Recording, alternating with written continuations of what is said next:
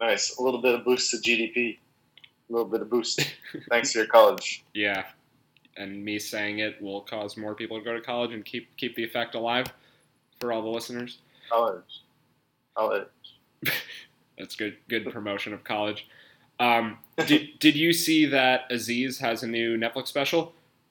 Oh no, I didn't see that. That's interesting. So let's talk Is about. this a stand-up thing? We're going to talk about that first. No, there's actually a thing in it that I thought was really interesting. Yeah, it's a stand-up special, and he sort of vaguely mentions his transgressions and his like backlash that he faced from that and all the weird stuff.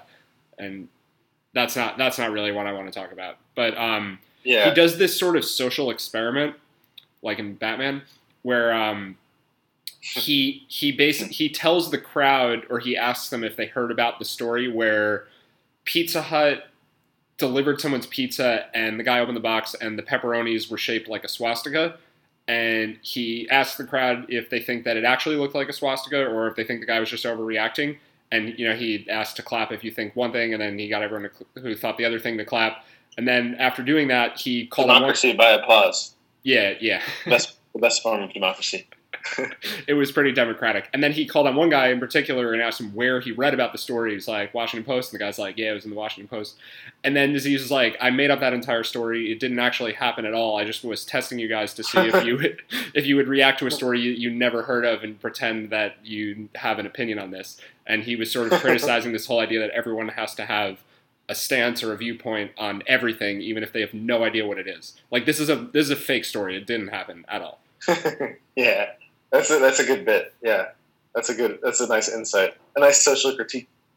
Do you think that that's that big of a problem that people? Well, I guess it's two things. Do you think it's that big of a problem if people are like this now, and do you think that this is a new phenomenon that people are like this, where they have to have an opinion on everything, like a strong feeling about all social issues? I don't know if it would be a new thing, but I guess it is kind of irritating. Some things I think it's normal to find. It's like normal and healthy to find some things not that interesting, and like not to engage with them that much. So yeah, it could be a problem if people are trying to like searching for like a perceived right response to everything when there might not actually be any response necessary. Yeah, like both of us have been very comfortable saying, I don't know, for forever, and it almost seems too obvious to say this is what people need to do more often, but still people just don't know how to do that. Like, we don't know everything, obviously. Yeah, you're trying to like find the right answer that like represents your identity that you want to portray, and so you're searching for an answer that fits with your preconceived identity. And yeah, it doesn't seem like a good idea. I'm admittedly a little nervous to like get into specific things about this and about the other stuff that we were talking about, like politics and morals and all of that, because I don't know what I think about a lot of things. I mean, you have a clearer idea of what you think because you're focusing on this more in your day-to-day life than I am, but it's crazy how much research and time and effort it takes to still not know anything. Yeah, that's true. That's true, especially with particularly complex and important topics. It takes like a very long time, I think, to get a good knowledge, good foundation.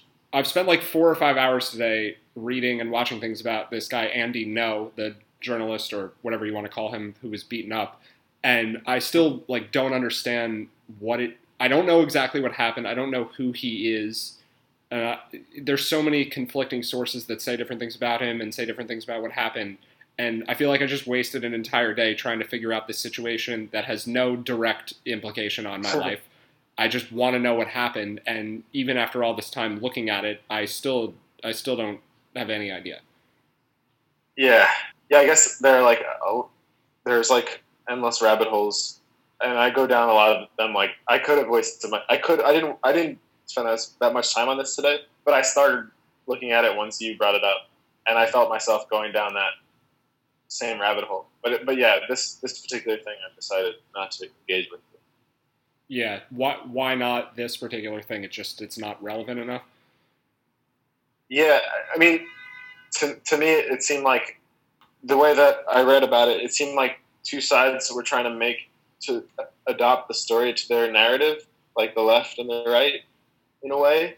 But the actual important thing from the story for me is like this one group used violence to oppose someone they didn't agree with, and that seems like the important thing to me. So like it doesn't matter exactly why they did it beyond that, because it's clear from the articles that No didn't do anything. He wasn't threatening them physically or anything. Yeah. No one's accusing them of that. So I think it's just enough for me that violence shouldn't be the response to that. That's like enough.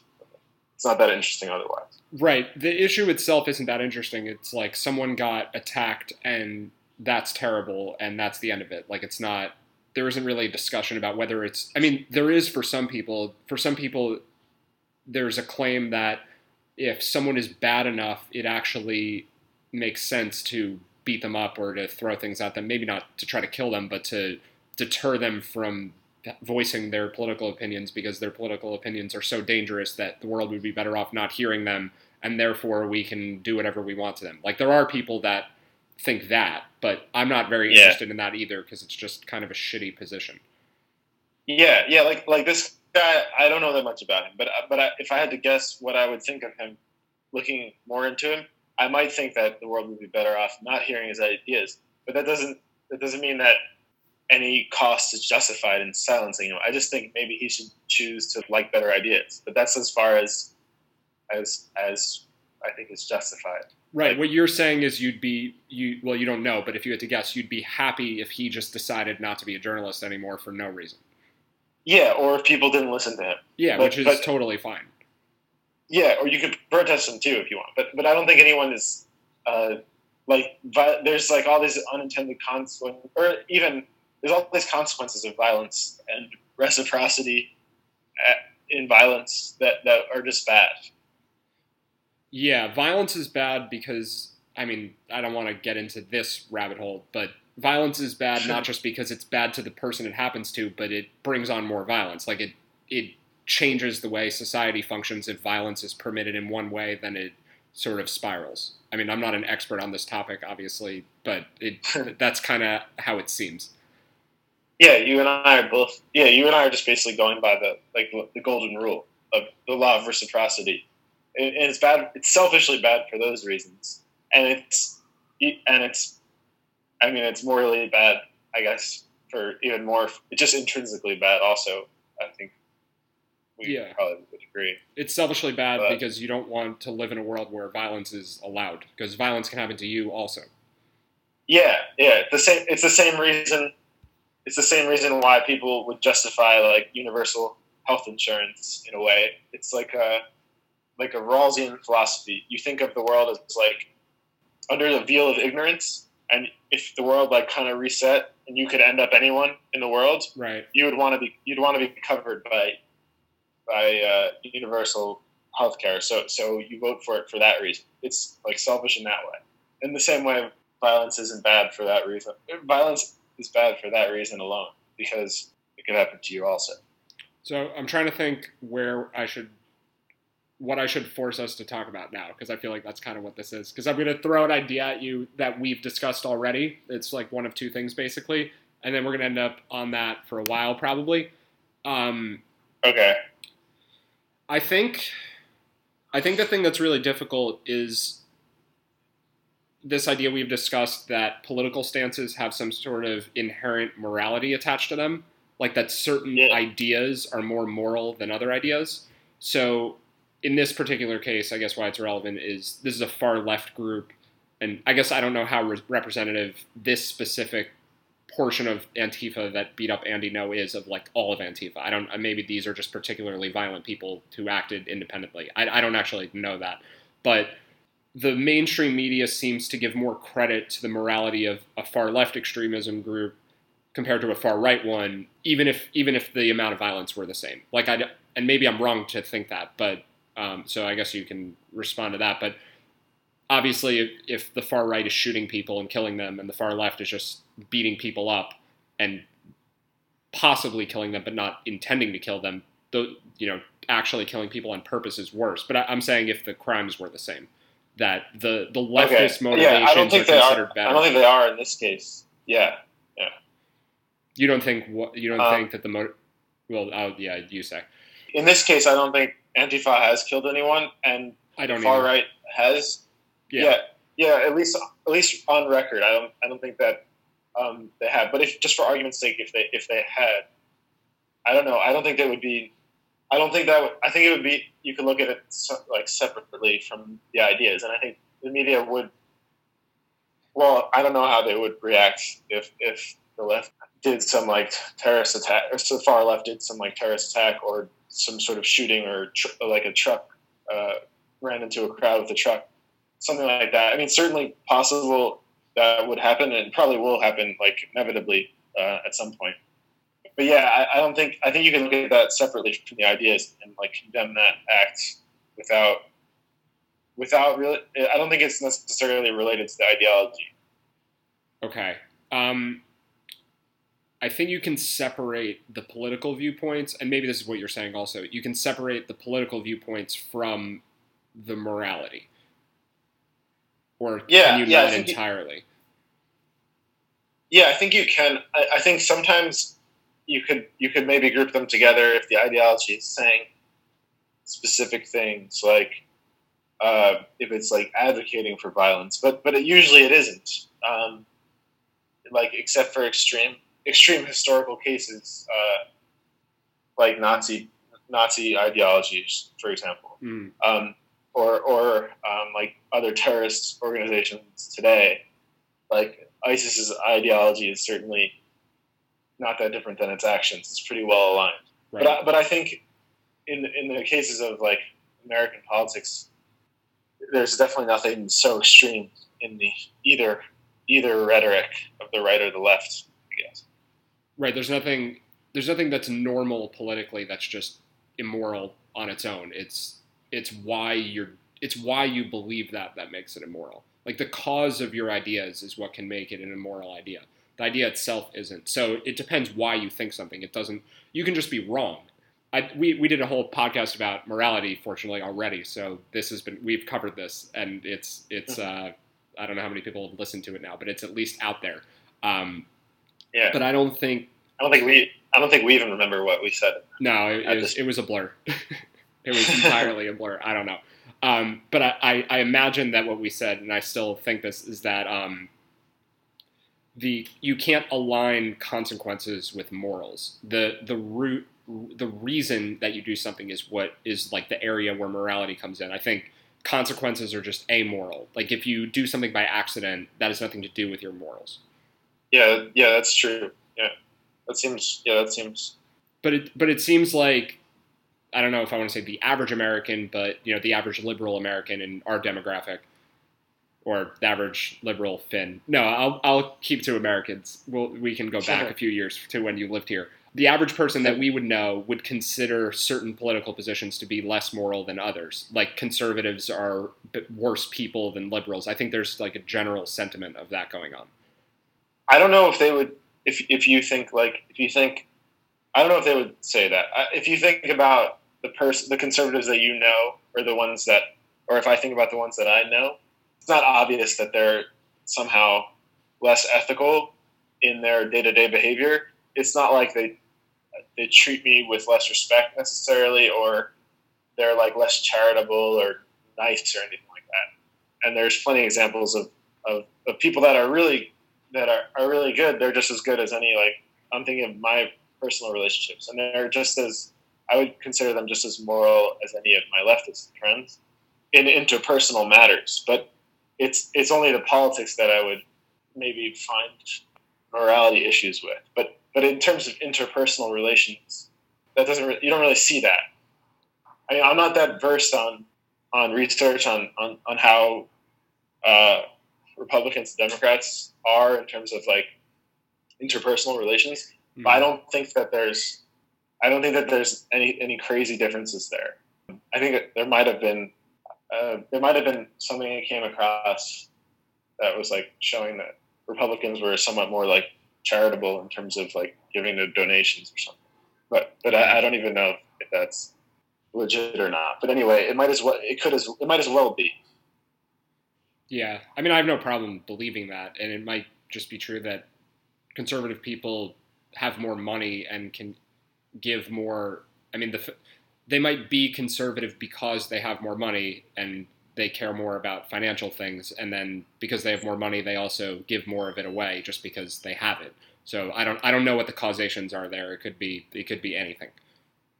Yeah, but I mean, like I'm a leftist, and I wouldn't have a problem accepting that they are actually more open to giving charity, just like out of the goodness of their hearts, giving private charity, not public charity, but private. But you still could find moral flaw in their political positions. That's kind of what I'm getting at. Like I'm not that kind of just doesn't make that much sense to me. So I'm curious like how you get to that. Yeah, well, it's hard in general to make that argument, and you need to have a pretty particular ideology to have a moral flaw with it. Again, if you go to like extreme groups like ISIS, they think they're well intended. They think they're doing the right thing, but they're like committing terrorist attacks and killing people. They think that's what's for the best, like for everyone. Right. So that in itself, even if it's well intended, it doesn't necessarily make it an equivalent moral idea. I guess the problem that I would have with the like kind of nuance that makes Republican ideology more precarious for me is that greed is such a big part of it, and self-interest is such a big part of it. So it's like if you have an ideology that's so much based on self-interest, and it's like saying that the best thing that you can do is to simply be greedy and selfish, which I think the ideology stems from the wrong places, but I see a problem with that. I guess that greed and that self-interest, even though Republicans, like especially in the economic sense, even though they think that that's actually what's the best for society because they read Adam Smith, Wealth of Nations, and that was their take on it, which is not the right take from Adam Smith in any case. But that's the sort of economic thinking that's at the backbone of like standard Republican politics, like economic ideology.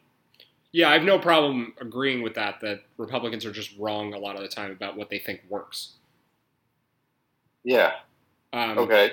But so I guess I've been hung up on this idea more recently that there's greed on both sides politically, and even if there's more on the Republican side, it's still worth acknowledging that greed is everywhere. Like, I think that there's a legitimate argument that people who are far left in terms of what they think economically, some of them are this way because they are jealous of people who have more than them, and they want more distribution of wealth for selfish reasons. Like they are bitter towards people who are smarter or have better upbringing or who are just luckier than them, and they want it to be equalized because they view that this is some grand injustice. And some of it is injustice, I'm sure a lot of it. I don't know how to quantify that. And some of it is systemic oppression, some of it's actual oppression from people specifically, but some of it is just some people are lucky, some people are very unlucky, and the unlucky people get bitter sometimes. So I think it's wrong when no one will acknowledge that that's part of it. Yeah, and I can acknowledge that that's part of it also. I mean, I reject any sort of like spectrum that like the further left you go, the more it becomes that. But there are certainly people that think that on the left, and it's just self-interest. It's like I'm poor and I'm unskilled, so I support the welfare state just for my own interests. But it's not. It isn't as fundamental a part of the leftist doctrine as greed is and self-interest is to the mainstream like economic thought. And I mean, it's sort of easy to see that because most leftist politicians, a lot of them are pretty wealthy. Most of them are wealthy and educated, but they're still representing constituency that doesn't necessarily benefit them as much, the politicians themselves, to represent this constituency. But on the right, it's much more like they're advocating this ideology that actually makes them richer. It happens to make them richer, and it's just like coincidental that it makes them richer. But they also say that it benefits society. But at the same time, they're using it to like cut back the welfare state and cut taxes for the rich. And so it's easy to get sucked into the idea that they don't actually think that it's the best thing for everyone. They're just advocating this sort of economic conservatism, free market ideas because it's in their best interest. And I always try to resist that because I ultimately don't think that they have malevolent intent. I do think they think that like a rising tide lifts all boats. I do think they genuinely believe that on the right, but it's pretty tempting given the ideology lines up so well with their economic interests. Yeah, the temptation is to just accuse them of being selfish because there's a strong correlation there. And it's a temptation that most people, I mean, I don't want to generalize that much. I just don't know how else to phrase it. People seem to fall for it in whatever capacity you want to assign to that. I don't know how many people it is, but people fall for that temptation regularly, I would say. Yeah, it's really hard. Yeah. Even me personally, like I fall for it sometimes. I try to go. I try hard not to, but there are certain things that Republican politicians do that make it so hard to think that they actually are like trying to do what's best. Well, especially like trying to sabotage the Obamacare markets is a big thing and throw 20 million people off insurance, which will it'll definitely lead to worse quality of life and like deaths. And that's just so that they can have like lower taxes for themselves and save money on the welfare state so they can justify keeping tax cuts that Trump passed. And the idea of just passing tax cuts at all or being so stingy in the welfare state at all in like one of the richest countries, but also one of the most ridiculously unequal countries, especially compared to even the U.S. itself in 1980. Those sort of things, it strains my credulity that they're actually trying to do what's best for like the American society in the long term. Stuff like that. It becomes hard to wrap my head around. Yeah, there's clearly a spectrum within people who are fiscally conservative where on one end they're just selfish and they just want more for themselves, and on another end they may just be totally wrong. Like they're morally very righteous people and they're good people and they're trying to do whatever they possibly can to help society, and they may just have really bad ideas about how to do it. Like I think there's a pretty wide spectrum there where some people are just bad actors in bad faith and other people on the other end are really trying and they just have bad ideas. And then there's a whole huge middle ground between that, which would include people who are just delusional, like they've convinced themselves that what their motives are when their motives are something else. Like I actually think that probably makes up a lot of Republican politicians, where they are self-deluded into thinking that what they're doing is good, that the reason that they're doing what they're doing is because it's good for the world, when in reality, if they really thought about their motivations, it's because they're selfish. And I think part of it also is they want to win politically. Like I think a lot of what their policy stances are might just be to score points with voters. I mean, I do think most of them are.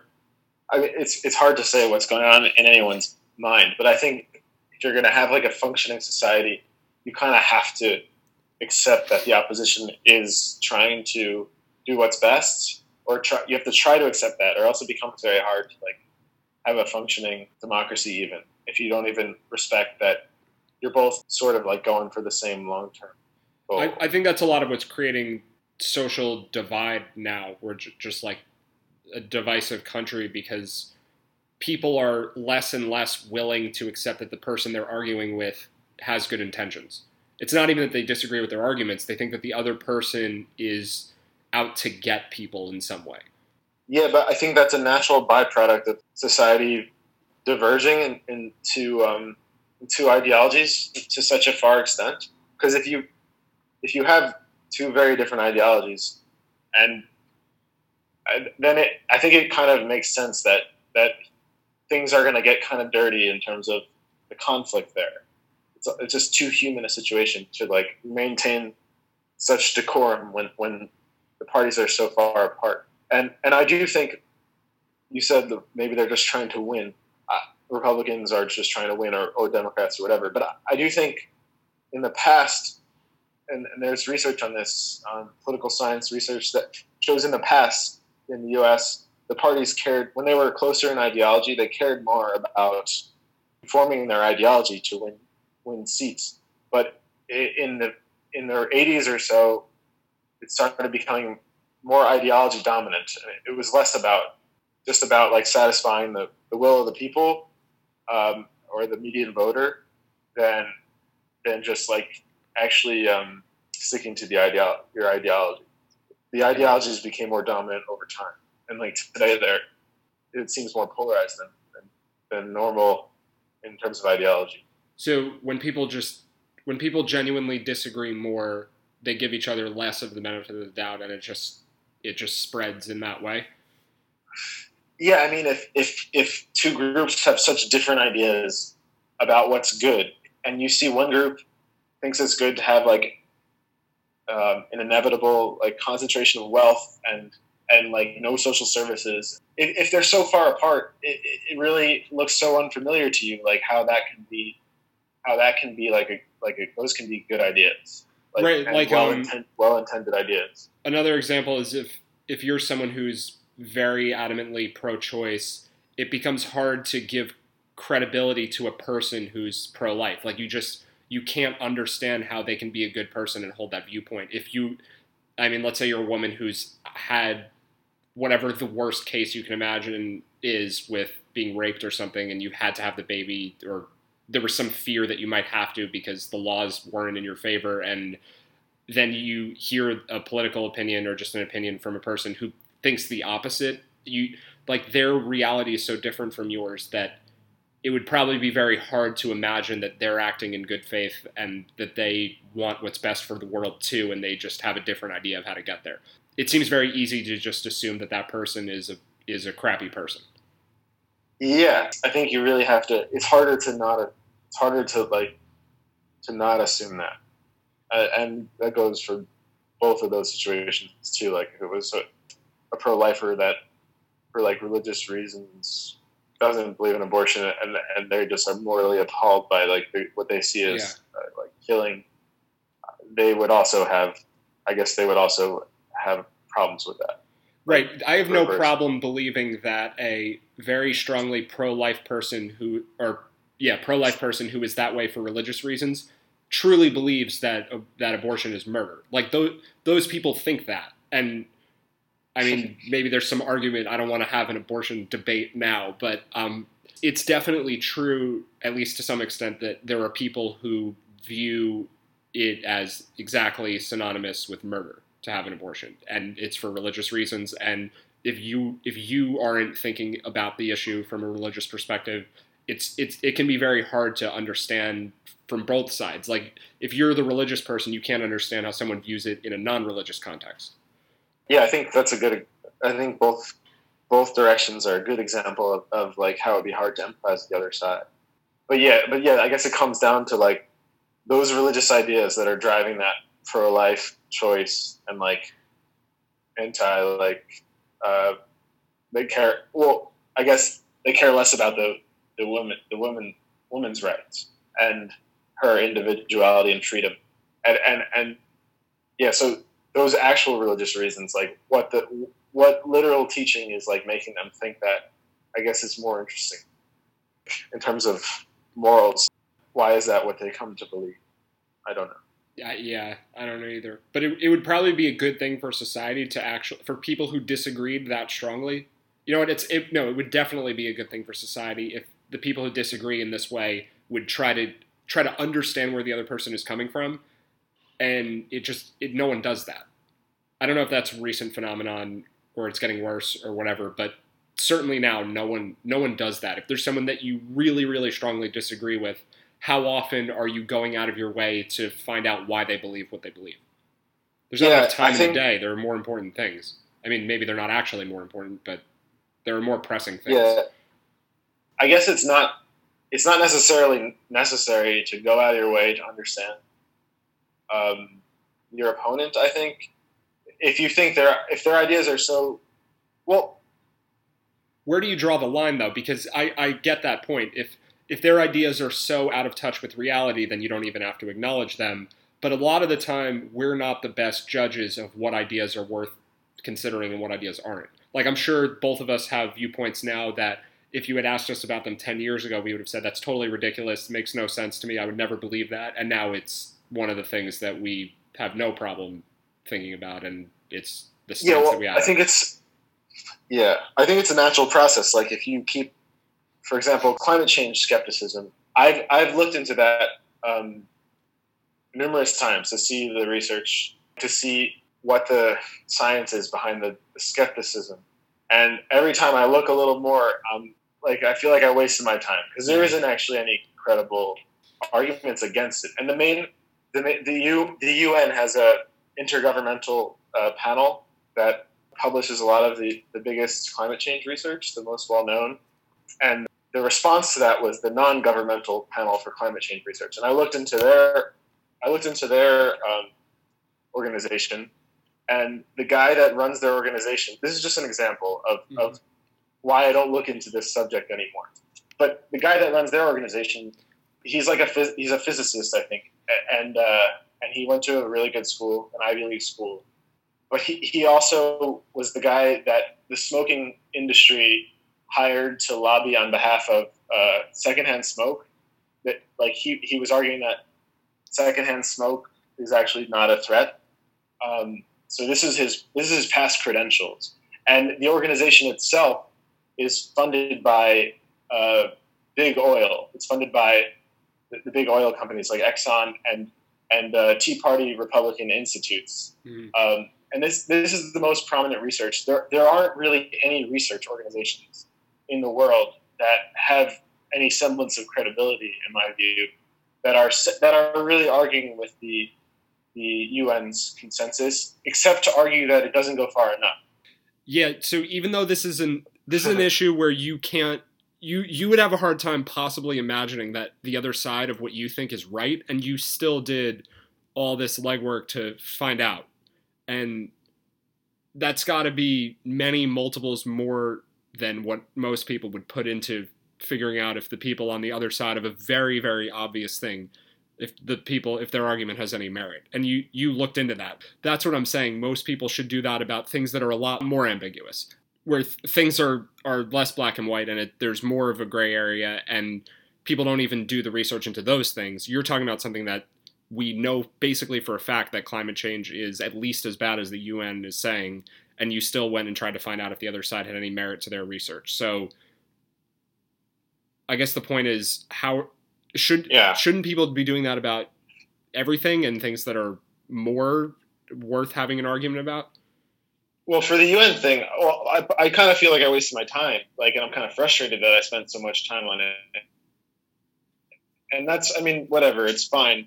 Everyone to expend that sort of effort. I guess I'm interested in policy issues, and I'm studying those things. But it's fine that not everyone is necessarily so. And I do think it's reasonable to only question organizations if they give you a reason to question them. Like, if the UN, if they had some obvious incentive, like some really powerful incentive to, I don't know, if there's no need to look into everything that you're skeptical about, but if you're not going to look into it, then I think it's good practice to try to at least give your opponent the benefit of the doubt. Yeah, you definitely focus on policy way more than the average person. I think when most people are arguing about things, they're talking about social issues or things that affect them directly. People do argue about climate change, and the fact that you looked into why the other side is thinking what they think, and there's all these inherent biases about the funding and all of that, you have an argument to kind of shut them up almost immediately. So I wouldn't call it a total waste of time that you did that. But yeah. It may feel like a waste of time, but now in the future, you don't have to argue for as long when you talk to people who are climate change deniers.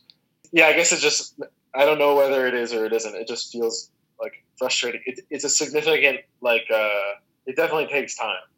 The point here, and it kind of is relevant to what we were talking about before with I guess the pro-life, pro-choice, and like people who really disagree with each other, is that I don't think correct positions are always self-evident in this way. Like with climate change, that's as obvious as anything that we know about. I mean, the science is it's 100% basically, or approaching it, or whatever. Like we know that this is a big problem and it's a human caused problem to some extent, and it's a big deal. But I think there are a lot if you look at strikeout rate, I've been trying to predict strikeout rate for the past few days, and if you look at last year's strikeout rate for a baseball pitcher, you can only explain 50% of the next year's strikeout rate. And even if you add in last year's strikeout rate alone will tell you 50% of what's going to happen. But even if you add a bunch of other variables in, like balls, foul strikes, swinging strikes, you still can't really get past 50% of the variance. Basically, no matter what, there's just like an inherently uncertain thing, an unknown thing beyond like that 50% boundary. But climate change is not like that. It's like 99%.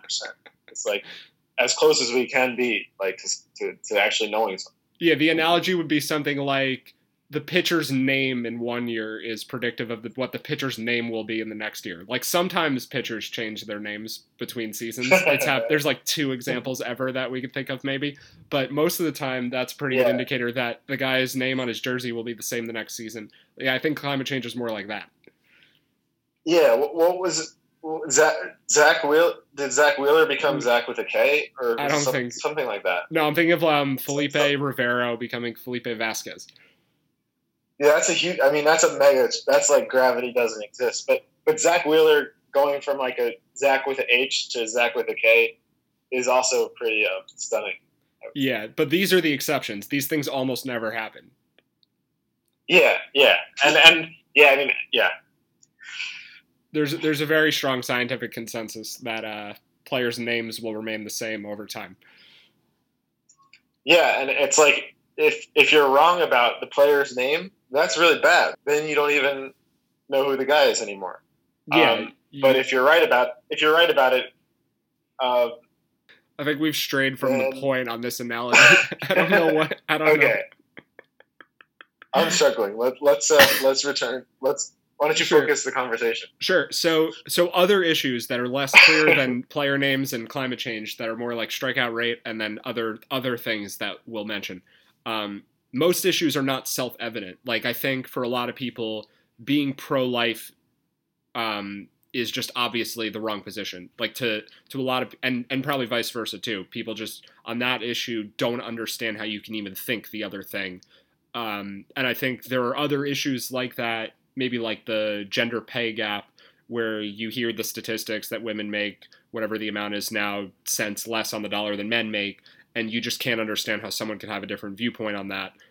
A lot of these issues are really complicated, and people just haven't done any of the due diligence to find out what's actually going on there. You know, like the swastika on the pizza thing, which isn't even it's not even a real issue, and people think that they already know what the right answer is there. It's just there's so much gray area, and I don't think we acknowledge it enough. Yeah, I guess that's the insight of Aziz Skid is trying to offer, that if our mind's already made up about everything, then we can't really like learn a new thing. Right, and our minds are made up sometimes about things that no one knows the answer to. Like people who have their minds made up that there's a God. Like no one knows that. How could you have your mind made up about something that doesn't even have anything resembling an objective truth? I mean, I think political issues are just as complicated sometimes, where it's a matter of preference, like what you think the tax rate should be, or what you think minimum wage should be. Like there's no right answer to that. It changes over time. It depends on where you live. It depends on who you are. It definitely depends on what country you're living in. There's no clear right and wrong as to those sorts of things. So it's kind of a cop-out to say, yeah, I sort of think this, I sort of think that. It could be either way. I'm open to more evidence. But I feel like that's the correct stance on most things, is being agnostic to some extent. And it's kind of, I don't know if I would say it's always been odd to me, but recently it's odd to me a lot of the time that people are so sure about things that don't have right answers. It's not just that they don't know the right answer, there is no right answer. Yeah, that makes sense. I guess with some of those things, though, people they do come to believe things.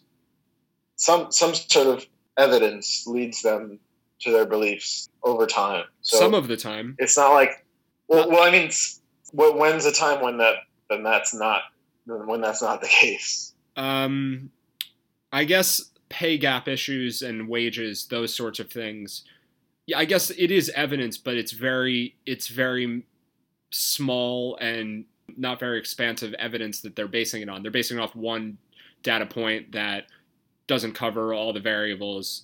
So maybe it's insufficient evidence that people are using. But sure, I guess I would grant that it's still evidence. It's just not very rigorous evidence.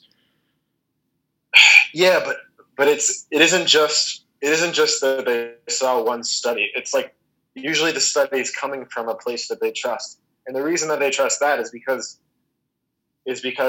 maybe it's a newspaper they've been reading for a long time, or maybe it's a political party that they know is aligned with their views because they know their policies and they trust the politicians that they chose or that they support, and over time they become pretty sure of certain ideas. And I mean, I think it's somewhat reasonable. I already know, for the most part, I know that I'm not going. I'll look into stuff like Republican ideology stuff. I'll try to understand that perspective, and occasionally I do come across like evidence from that side that kind of shakes my preconceived beliefs. But 99% of the time, like I'll agree with the Republican perspective on something in America. It doesn't really have. I mean, it's lost intellectual credibility for me. Because just from looking into them, from looking into their ideas and the basis for their ideas over the years. So it's not like you see one pay gap study and then you're like, that right. Okay, I accept this. It's coming from a place that you trust for some reason, like because of certain evidence that you've experienced. Well, I think a lot of the time I think you're right, but I think a lot of the time the reason is just logical fallacy or biases and human intuition just not being very good at judging certain things. Like this example that I've probably mentioned on half the podcasts I've ever done, where people are more likely to donate to save one person than to save a very large group of people. Even if it's the same amount of money, they'd rather try to save one person because it's more human. You know, you hear about the person, like the one starving kid in Africa, and you hear the story of them and it becomes like, you know them, you're familiar with this person, and people are actually more charitable in that case as opposed to, you know, trying to help an entire genocide because it's not as personal. Like that's a logical fallacy that we would want to overcome if we could. It's just kind of ingrained that people want to support those that are closer to them. And it makes sense why we would be that way. Like it's the closer something is to you, the more dangerous it is. But in this particular case, it leads us in the wrong direction. And I think a lot of the time that happens, it just, something is painted as being unjust when it's not actually unjust. And to fight against it when it's wrong to fight against it ends up with these other consequences. So I'm sure there are a lot of injustices that cause women to be treated worse than men in the workplace, but there are a lot of things that are overblown too. And they're both worth acknowledging. Like not everything that is different about why men and women are paid different amounts. Not everything about that is just because the system is rigged. Like some of it is that, but a lot of it is other things also. So it's a lot of confirmation bias in there too, I guess is my point. One thing seems unfair, so let's just attach ourselves to all the things that support that. That all makes sense. And the example you gave of the fallacy is a good one. But I guess there are relatively, like a lot of these topics that have already been politicized, and organizations that people trust have already aligned themselves with. They already have sufficient reason to buy into it. With the pay gap, a lot of that, some people on the left might think that it's all like malevolent. The reason that women are paid less is because sexism in society. And I mean, it's a lot more complicated than that. They're paid less for a lot of reasons, and some of those reasons are, well, I mean, it's easy to take the nuanced list position that they're paid less, and it should be fixed. Like the U.S. soccer team should be paid the same as men's, for example. If you just say that unnuanced point of view, it could seem like you think it's all just malevolence, like patriarchal society trying to keep women down. And some of it is that, but some of it is like they're choosing different jobs maybe, and if you control for everything, like if you control for years of schooling, if you control for occupation between men and women, then the pay gap is still there, but it's a lot smaller than some of the bigger numbers you see. But it's still there. But I think the people that complain about it anyway, they still see it as part of the. I think they still rightly see it as part of an issue of the social structures of society that women are, if they're choosing different jobs, why is that? And they don't think that's how it should be. And I think that's fair also, because I do think like social norms historically have a big role on like why things are how they are. So I do think it's, even if you just take the nuance free view that women are paid a lot less than men, I think it's reasonable to say, like, for in this example, that it's reasonable to support the black and white view because it moves you more towards like a better society in your view, I guess. Right, but it would mess up your priorities. So I'm pretty sure, I don't know if these numbers are exactly right, but the last time that I read about it, that women make, I think it was 73 cents on the dollar at that point, all else being equal. And if you controlled for choices, if you controlled for everything, and you just left in societal oppression and sexism and those things, if you just left in that, it was something like 96 cents on the dollar still. So there's still some gap there where they're unfairly making only 96% as much as men are. Okay, yeah. But and that's still a problem, and we should want to fix that. But let's say hypothetically it was 99%, not 96%. How much would it be right to care about that? Like, let's say it was such a small, maybe it's not 99%, maybe it's 99.9%. And the cases of sexism in the workplace were so rare that while they happened, they weren't a very big deal, and they were, more case by case, and it wasn't a societal thing, it wasn't a larger level thing, it was just a couple sexist bosses that are around wherever, some men that are bosses just don't pay their women employees as much, and those people are causing us to think of this as a much larger problem. Like, let's just say that was the case hypothetically. We probably wouldn't be right to care about this issue much at all. People would still need to care about it, but it would be knocked down below a lot of other things on the list of priorities. So my point is just that it's important to know what the facts are. Like, it's important to know what part of it is actually true. I mean, I get the inclination to want to overhype certain things for effect, like to overreact basically on purpose to certain issues. And this isn't just a women's pay thing. This is every oppressive thing that goes on in society. I think there's a tendency to want to put in more of a complaint or more force in protesting it than the issue might warrant, because overreacting gets things done quicker. And I get that, but if we're overreacting so disproportionately, then we're worrying about the wrong things. I think a lot of that is part of the problem. I agree with you that there are consequences of if you care less about the truth and you care more about making good arguments. It might make sense from like a winning standpoint, but there are consequences to that. But in the example that you gave, and I'm not sure if this is important to go back to, but it's not the things that you said that are controlled for in explaining the pay gap. Those things are an issue too, though. Like, why aren't women getting as many years of schooling or getting as well paying degrees or as well paid jobs? Those things aren't just to be. I mean, you can control for them to find a more narrow focus on what is likely just direct sexism, but those other things are. I think most people on the left would agree that those other things are issues too. So it's not like they're manipulating the truth by choosing the bigger gap number. I think it's fair to choose the bigger gap number, Well, this is something I'm actually just realizing for the first time, and it's to your point. You could control for systemic biases in each particular thing that's being controlled out for in the pay gap study.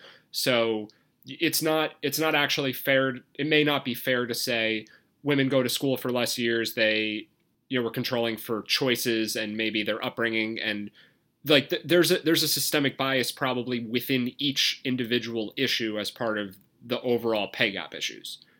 Like maybe there's systemic oppression that causes the choices to be different. I think that's what you're getting at.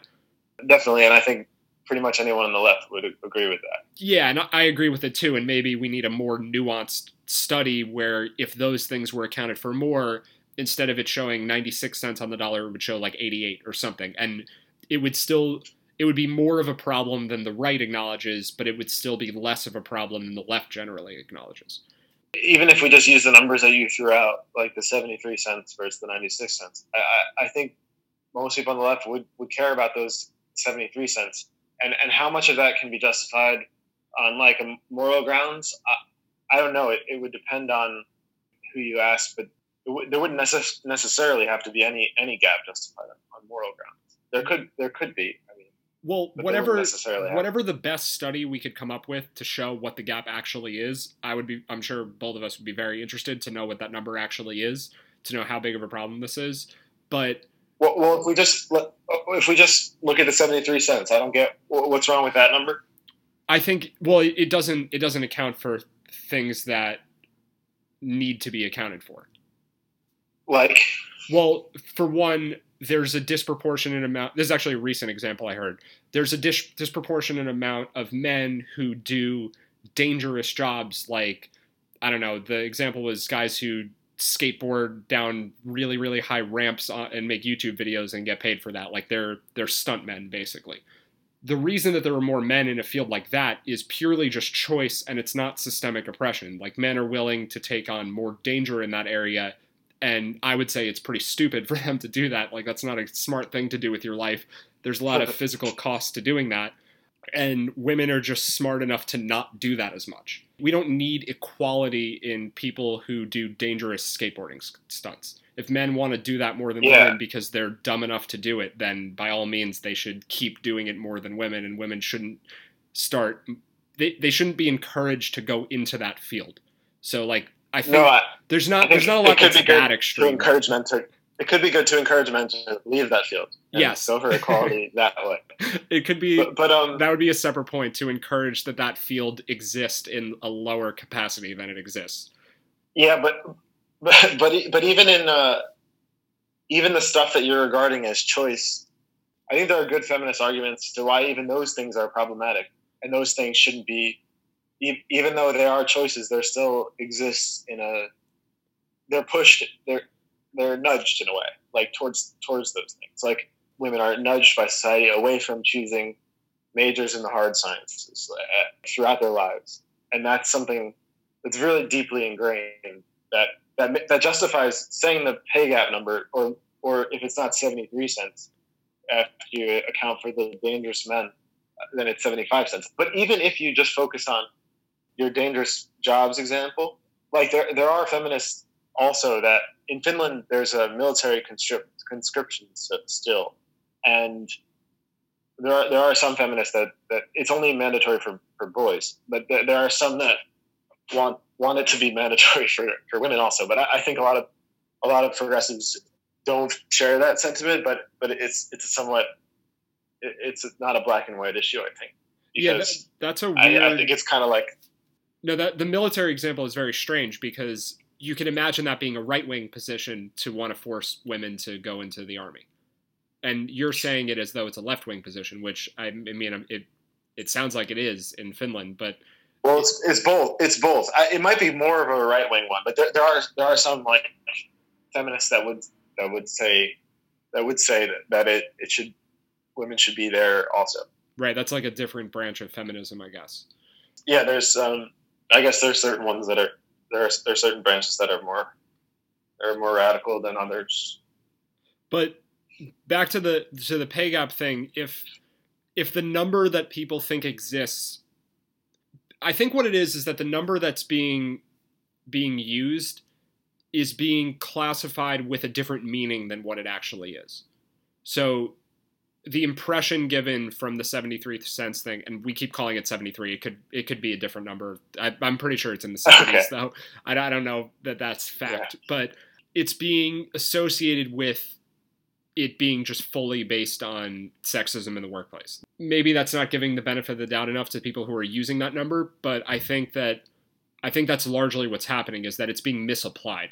If you want to refer to 73 or whatever it is, and then give the caveats that go with that, where, okay, it might be in the 80s or something if we accounted for things that were just choices. Like, not the things where they're choices, but they're sort of forced and encouraged choices, where it's just based on the fact that women literally have different interests on average than men do.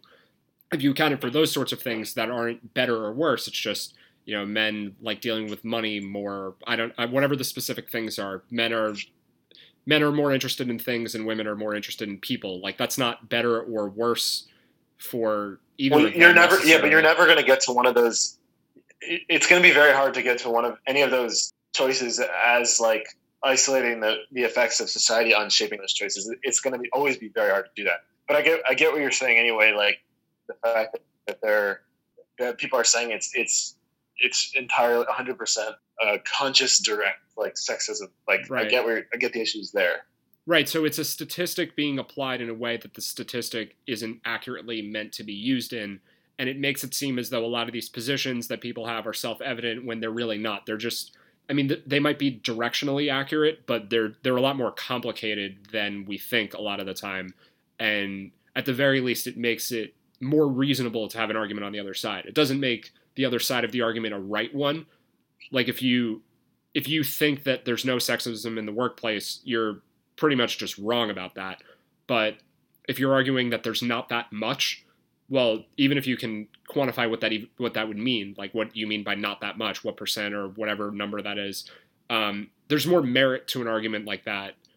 I think what it is that we shouldn't assume that that's a bad person who would make that argument. And they might be, but not necessarily. And people tend to assume that other people who are on those sides of arguments are bad people. And I guess this is what we were talking about at the beginning, but I think it's really dysfunctional that we do that all the time.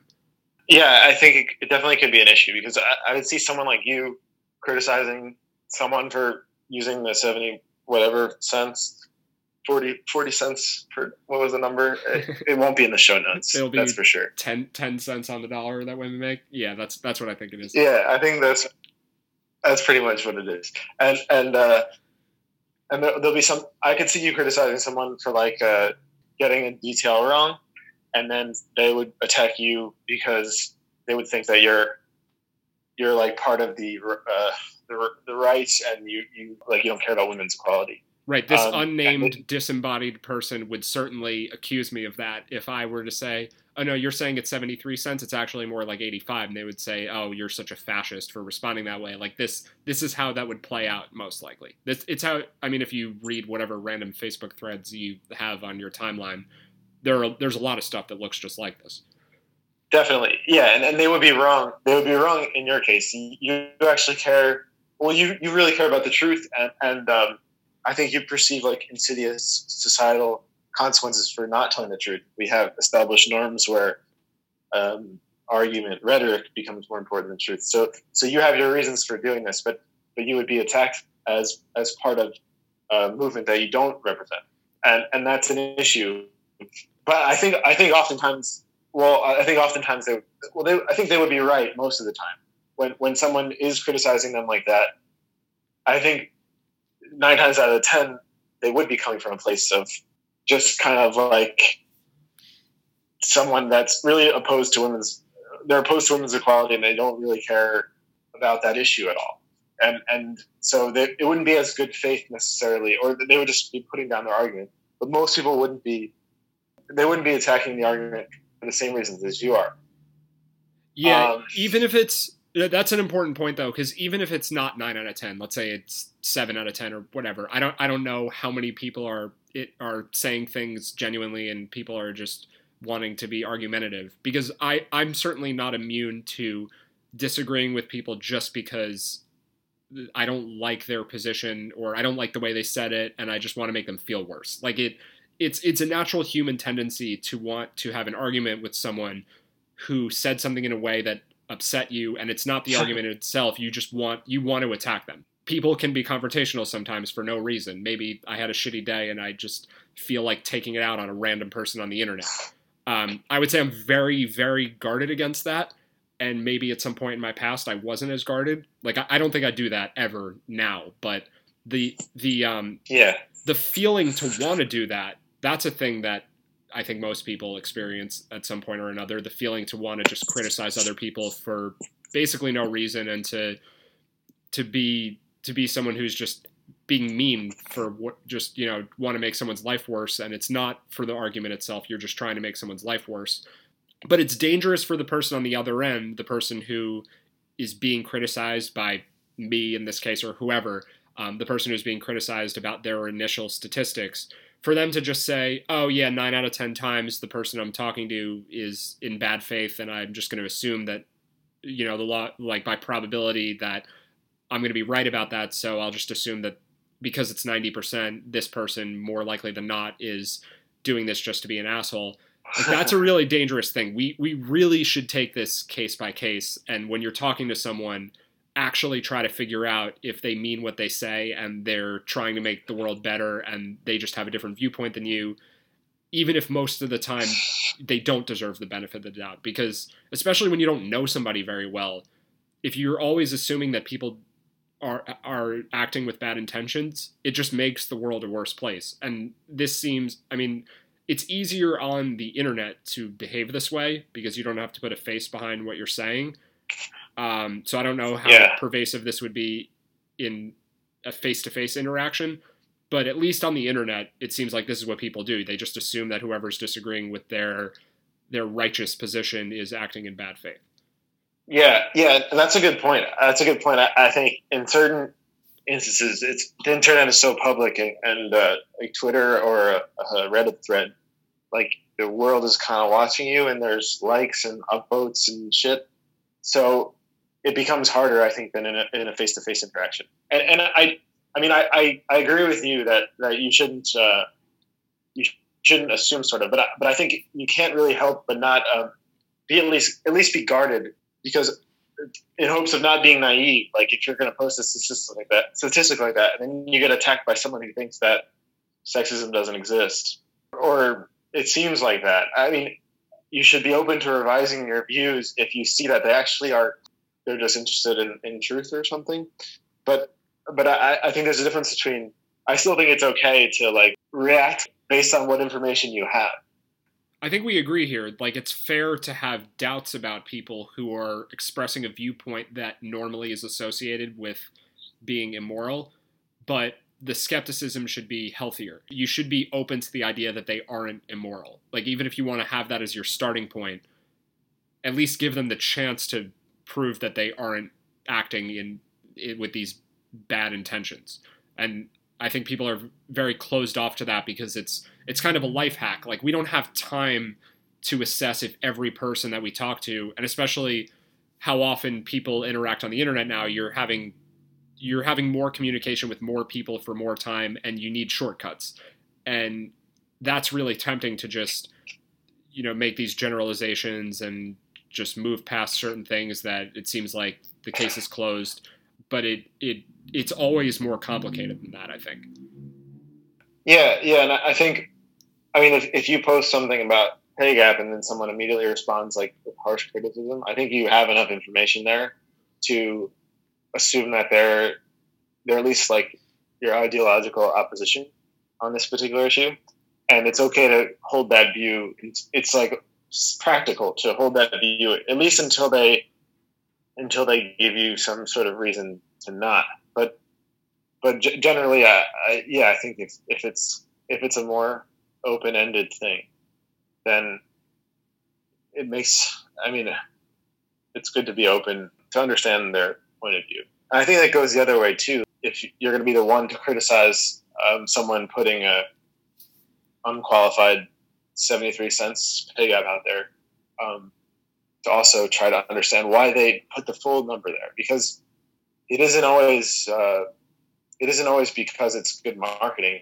They might actually think that that number, it captures all the important stuff, and that's the number that's important for like society to care about. That's the issue to fix. It's not just a pay gap within the same job, like female CEOs getting paid as much as male CEOs.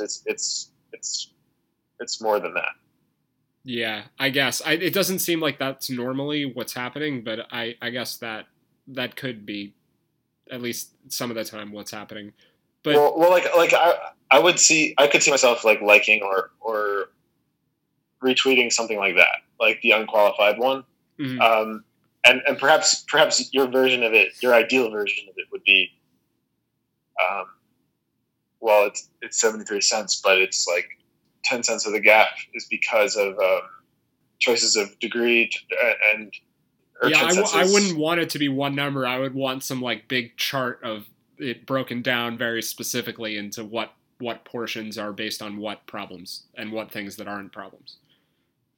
Yeah, I think that's fair, but I don't think it's. I think it's good to be aware of that as a citizen. I think it's good to it's good to know which parts come from which places, because if you're gonna combat that issue, it's not enough just to show like make everyone at work attend a sexual harassment seminar, because that's not or like sexism seminar. Just from a practical perspective, that's not going to fix the whole thing. You also have to understand why women are making choices given their societal structure, why they're making certain choices, for example, for like softer sciences and jobs with more social interaction, but also why are those jobs rewarded less than finance speculation jobs? Why does society like them so much? I think all that stuff matters, and it's good to be aware of that stuff. But at the same time, I do think people on the left could be posting, oftentimes in good faith. The whole 27 cents is an issue. Yeah, I mean, it would be impractical to have a multivariate analysis about everything all the time. There's just no one. People wouldn't understand. There's not enough time to do that, and yeah, it would just be everything would be very confusing and overly mathematical and hard to understand. But the thing that Yeah. bothers me, and I guess it's something when we sort of talk about it, you kind of get upset with me for this view on it, because it comes from kind of like the intellectual dark web people, how the left is more reactive.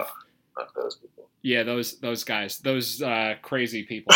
No, those super rational people that sometimes, I don't know, I don't want to classify them, but like something Dave Rubin, for example, will say all the time is that the left gives the benefit of the doubt less often than the right does. So in the example of, posting an article on Facebook about the pay gap, if someone who's very liberal posts that and I criticize it, they're going to assume more regularly that I'm in bad faith compared to the opposite example, where like if I post something like that, or maybe not me because I don't know, I'm an individual example here, but let's say someone who's just a conservative person posts an article like that talking about how the pay gap is overblown, and then they get feedback from someone who's very liberal saying why it's wrong. I feel like the conservative person, and at least this is what the IDW people argue, the conservative person is not assuming that the person arguing with them has bad intentions nearly as much as in the other way. Like the conservative person doesn't assume that the liberal person is ill-motivated. They just think that person's wrong. So it does seem like conservative people are more willing to have discussions than liberal people, is my point. And I don't think this in some definitive way. Like I'm open to the idea that I'm wrong about that, but this is how it seems, I guess. And obviously I don't have a great sample on this. I don't know every person in the country. I haven't done a survey on this. This is just from my experience how it seems. So I'm wondering if you think I'm totally off base there, or just it could be true and there's just not enough evidence to say. Yeah, I don't know why that would be. Why it would be that conservatives would be more open than liberals, or vice versa. You have certain impression from your experience. It's not an impression I have from my experience. I think that it could be partially because. Well, hold on. Just to interject something, it's open in a specific way. It's open to the idea that the person they're arguing with is trying to go for the same goals they're going for. Like, open to the idea that the other person has good intentions, basically. Not open to changing their mind. Like, that would be the opposite of what conservatives generally are like. I just mean open to discussing the other person's ideas more. Even if they won't be convinced by the other person's ideas no matter what, even if they're totally dogmatic about their own ideas. Just the act of being open to discussion, I feel like conservatives are, at least nowadays, more open to that. I think there's a tendency maybe. I have no reason to think that this is true, but if it was true, I think it could be because of the tendency that for conservatives to see leftists as like just naive, like they have these overly idealistic views. But I think the ideas themselves are more obviously tied to, it's like more intuitive and obvious that the left ideas are trying to achieve certain goals, where the conservative ones are inherently more, it's less intuitive. The idea that everyone pursuing their own self-interest to the maximum and maximizing selfishness is going to raise social welfare for all of society, which is like the basic American libertarian Tea Party Republican sort of, well, not even Tea Party. It's like the mainstream Republican view. The Republican Party is just radical at this point. No, I'm with you. I'm really happy because I want to cut you off to agree with it, because I'm happy you made this point, because it's actually like, this would be my biggest criticism of someone like Dave Rubin, is that he implies that the ideas on both sides are equal, and while they're not right and wrong, it's not like the liberals are always right and conservatives are always wrong, but there's more of a tendency for liberal ideas to be better ideas. And because of that, conservatives will give liberal ideas more credit because the ideas themselves are better. And on the other side, it's harder to give credit to a conservative idea when it's just so off base. So no, I'm totally with you on that. I don't think it explains the entirety. I don't think it explains the entirety of the phenomenon, but I think it explains a lot of it. Yeah. I think that I'm glad you can see the logic in it also. I think that makes sense to me, at least. And even if the conservative ideas are right, that we should just be self-interested and that's going to end up being the best thing for everyone, even if that idea is somehow right, which it's not. But even if it was, it still would be counterintuitive in terms of, I still somehow think it would be more open to skepticism than the other side, just because of the counterintuitive nature of it. Yeah, I mean, there's a part of libertarianism that's very intuitive how it would work also. If you only hear one side of something, it can be made to sound intuitive almost no matter what, I think. I mean, if it's very radical, then it's gonna sound really off base, I guess, no matter what. But for anything that's remotely reasonable, if you only hear one side of the argument, then that can seem intuitive. Intuitions are kind of a bad metric, I guess. No, but it's a little different with Republican ideology, I think, because the ideology is so uniquely anti-intervention and pro the rich. It's only pro like 10% of society, like at best, economically, and it happens to glorify greed and self-interest. So the fact that they're glorifying greed while also getting a lot of the benefits for it, I think it inspires a different amount of skepticism than a lot of democratic ideas, like universal healthcare and education, for example, that would actually benefit certainly the median voter and a large swath of society. It's less obviously self-interested, I think. Well, I guess I should give a more specific example where it's not. Let's take minimum wage. If this is all you heard was that if minimum wage is raised, then employers will have less reason to hire people and people will lose jobs because it's more expensive for employers to hire them, and minimum wage actually hurts employment numbers for poor people. That's an argument that's made all the time, and let's say you didn't know the other side of the story. that seems rather intuitive, right? Like, am I crazy to think that on its own is a sensible argument? I mean, obviously there are a lot of other factors, and I'm sure you could explain in less than a minute why that's very foolish to just only look at that part of it. But do you at least agree that if you only knew that side of it, it would seem like it was intuitive? I guess in a sense, but not. It wouldn't necessarily if the argument was coming from only rich, like mostly from the rich party, and ended up benefiting like a very small portion of the population. Knowing the sources of the argument, it would be harder to buy. But without the sources, though, just the argument on its own merit, it sounds like it would benefit a lot of the population. I don't know. I guess. I mean, it's a reasonable theory for sure that that's what would happen. But I think once you frame it in a little bit wider context, it becomes more. It would become more confusing, and it would be a little bit. It would be hard to believe, like the fact that the federal minimum wage has been like, I don't know, $8 something since like the 70s, and it hasn't even kept up with inflation. I think that fact alone destroys the other minimum wage fact, and even the idea that the whole idea against a minimum wage comes from the same greed-endorsing economics that people are paid what they're worth on the labor market, and that idea isn't even valid.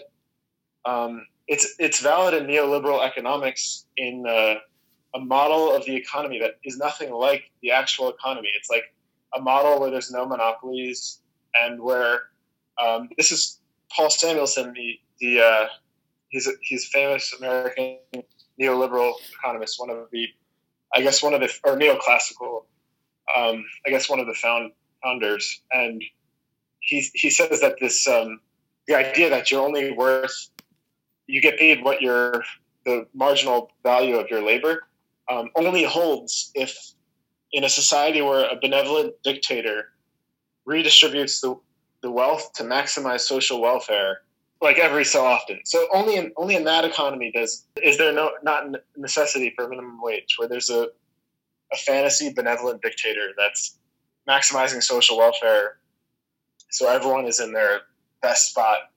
Only in that economy does this dogma hold that everyone should, that there wouldn't necessarily need to be a minimum wage. So I agree with you on all of that, but I think it's kind of a different point. Like, I think it's a bit beside the point, because you know too much about this to grant the initial premise by itself. Like, you know how wrong it is already. So it's not that you're biased. You just have all the correct information already. So maybe that's the wrong example, but I still think it's important to note that most people, or I guess not most people, there are people who don't have any of this wider framing, and if they just heard the core argument about how minimum wage would actually hurt jobs, they could be convinced by it. Like, all I'm asking you to do is imagine that people could be convinced by that like a poor person could be convinced that this is better for them. I mean, we've talked about this, maybe not on podcasts, but we've talked about it a lot, how people vote against their own interests all the time because they're wrong about what would be good for them. That's kind of all I'm going for here. Yeah, certainly. It is a reasonable like argument of cause and effect, and like intuitively it makes sense. I think but I think the argument originates in these Republican think tanks that are like not being reasonable, it's aligned with their ideology, but I think they're treating the economy like a perfect world, a perfect model of the economy rather than what it actually is. But I think for a regular person, it's reasonable, and I think some studies do find a small trade-off to employment. Right, but all of this should be proof or evidence to the point that intuitions about the fact that you had to give so much detail about something that seems like it's intuitive, but it's actually not very intuitive at all. There's a lot, and maybe to you it's intuitive now because you have some expertise in this, but I think there are a lot of examples of things like this where our intuitions are very wrong about what right and wrong is in terms of not just policies, but just what the right thing, morals, I think. There's no reason to assume that human intuition is that closely aligned with what the most practical and useful things to do are. Yeah, I definitely agree with that in a general sense. I do. But I think at the same time, if you just focus on mainstream Republican ideology versus a leftist ideology, when someone has an ideology that's so self-serving, then it's going to naturally bring more skepticism. Yeah, I think that's fair. I still think that holds. Yeah. Yes, I think, but a lot of the time you don't know how self-serving someone's idea is. Like if you dig into their background and you can see how this directly benefits them and you know what their ideology is, then you can kind of connect the dots and see, all right, something's a little fishy here. They believe this thing that they're saying is good for the world, but actually you can clearly draw the line where this helps them individually, and so I should be skeptical that they believe this thing not really for the reason that they're saying. Like, I'm totally with that, but we're absent that information most of the time. Like, you don't always know how something is helping somebody who's talking about it. We don't know the background of every person we communicate with. That's certainly true, but a lot of times you can know if it's a politician, then you would automatically know, and even if it's a podcaster like Dave Rubin, for example, who he's financed by Charles Koch, the richest Republican Tea Party donor. I'm not sure how. Do you know? This is, I guess, a separate point. Do you know how long he's been financed for by them? Because I think he was independent for a while, and that might be a recent thing. I don't know. And to his credit, if it's true that they picked him up along the way, I can attest to him not having changed his stances at any point. He's said the same things throughout. So unless he's been catering to them from the beginning, there's no clear line where someone started funding him from like a right-wing ideology and he changed his stances politically because of that. Like, he's had his same political stances forever. Yeah, definitely. But it would be that he got funding because he has those stances. Okay. So the fact that he's receiving the fact that he's receiving funding from that, and I don't know how long it's been, and I don't know how substantial it is. The Wikipedia note says that that his podcast is funded entirely by a foundation whose biggest donor it's a libertarian foundation think tank whose biggest donor is Koch, Charles Koch. I don't know the extent of it exactly, but I don't think he would be receiving. Just knowing that alone makes me.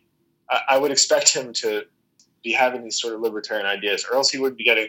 If he didn't have those ideas, he wouldn't have been chosen in the first place. So it's not like he's just all of a sudden he has no integrity and he's changing his views. I just think that's why he's receiving it. But also in terms of Rubin, it seems like he doesn't actually reveal his ideas that much on most things. Like it seems like he does mostly. He's listening more than he's revealing, giving his own ideas. So, yeah, his show is more of an interview show than something like Joe Rogan or Sam Harris. Yeah, like so it might be revealed. I would think it'd be revealed more in his audience choices than anything possibly. Yeah, he does say on occasion, like he does give a firm declaration of his stance on a certain thing some of the time. Like it's not always obvious. I watch him enough where I've heard him say like he's pro-choice and he's for he obviously believes in climate change and whatever the other things are, and he's for limited government. So like if you classify him wherever you want, but he lists out his positions Andrew Yang style. Sometimes he does go through the checklist of everything he thinks every once in a while. Yeah. If anyone is listening is confused about the Andrew Yang style reference, if you go to his website and look at all of his political viewpoints, it's like he's been just notating them for his entire life. It's a very long list. Yeah, it's like 200 ideas in no order at all. Some of them are very like progressive and forward-thinking ideas. And then some of them are like ideas you would expect from any like business major you went to, like business frat bro you went to school with. Who like he's like, yeah, we're gonna get rid of pennies. We're gonna make filling out taxes easier, or you don't even have to do it. Something like that. Just like these like libertarian in a way pet peeves, and libertarian in like sort of yeah, I guess in the sense that there's like some bureaucracy that, not in a bad way. He has real ideas there too. Yeah. It's he'll have like LGBT equality right next to like free laundry machines for everybody. Yeah. Next to get rid of pennies, I guess. So should we end on this and go back to making our lists of everything we've ever thought? I kind of like that laundry one there. Yeah. Wait, what? What is that exactly? Oh, no one has to pay. It's like Bernie Sanders free college. Everyone has a list of everything that they ever thought, just in case they decide to run for president one day. It's our theory to Andrew Yang's collection of ideas on his website. I don't think any of the other candidates have one, but maybe theirs are just secret. What other like generally accepted societal pet peeves are there that we could add to Andrew Yang's list? That he's against, that he wants to correct for? Yeah, but I'm not saying what he actually is against. I'm saying, are like there any other that we can think of? Let's see. Maybe he wants to end traffic. Traffic's pretty annoying.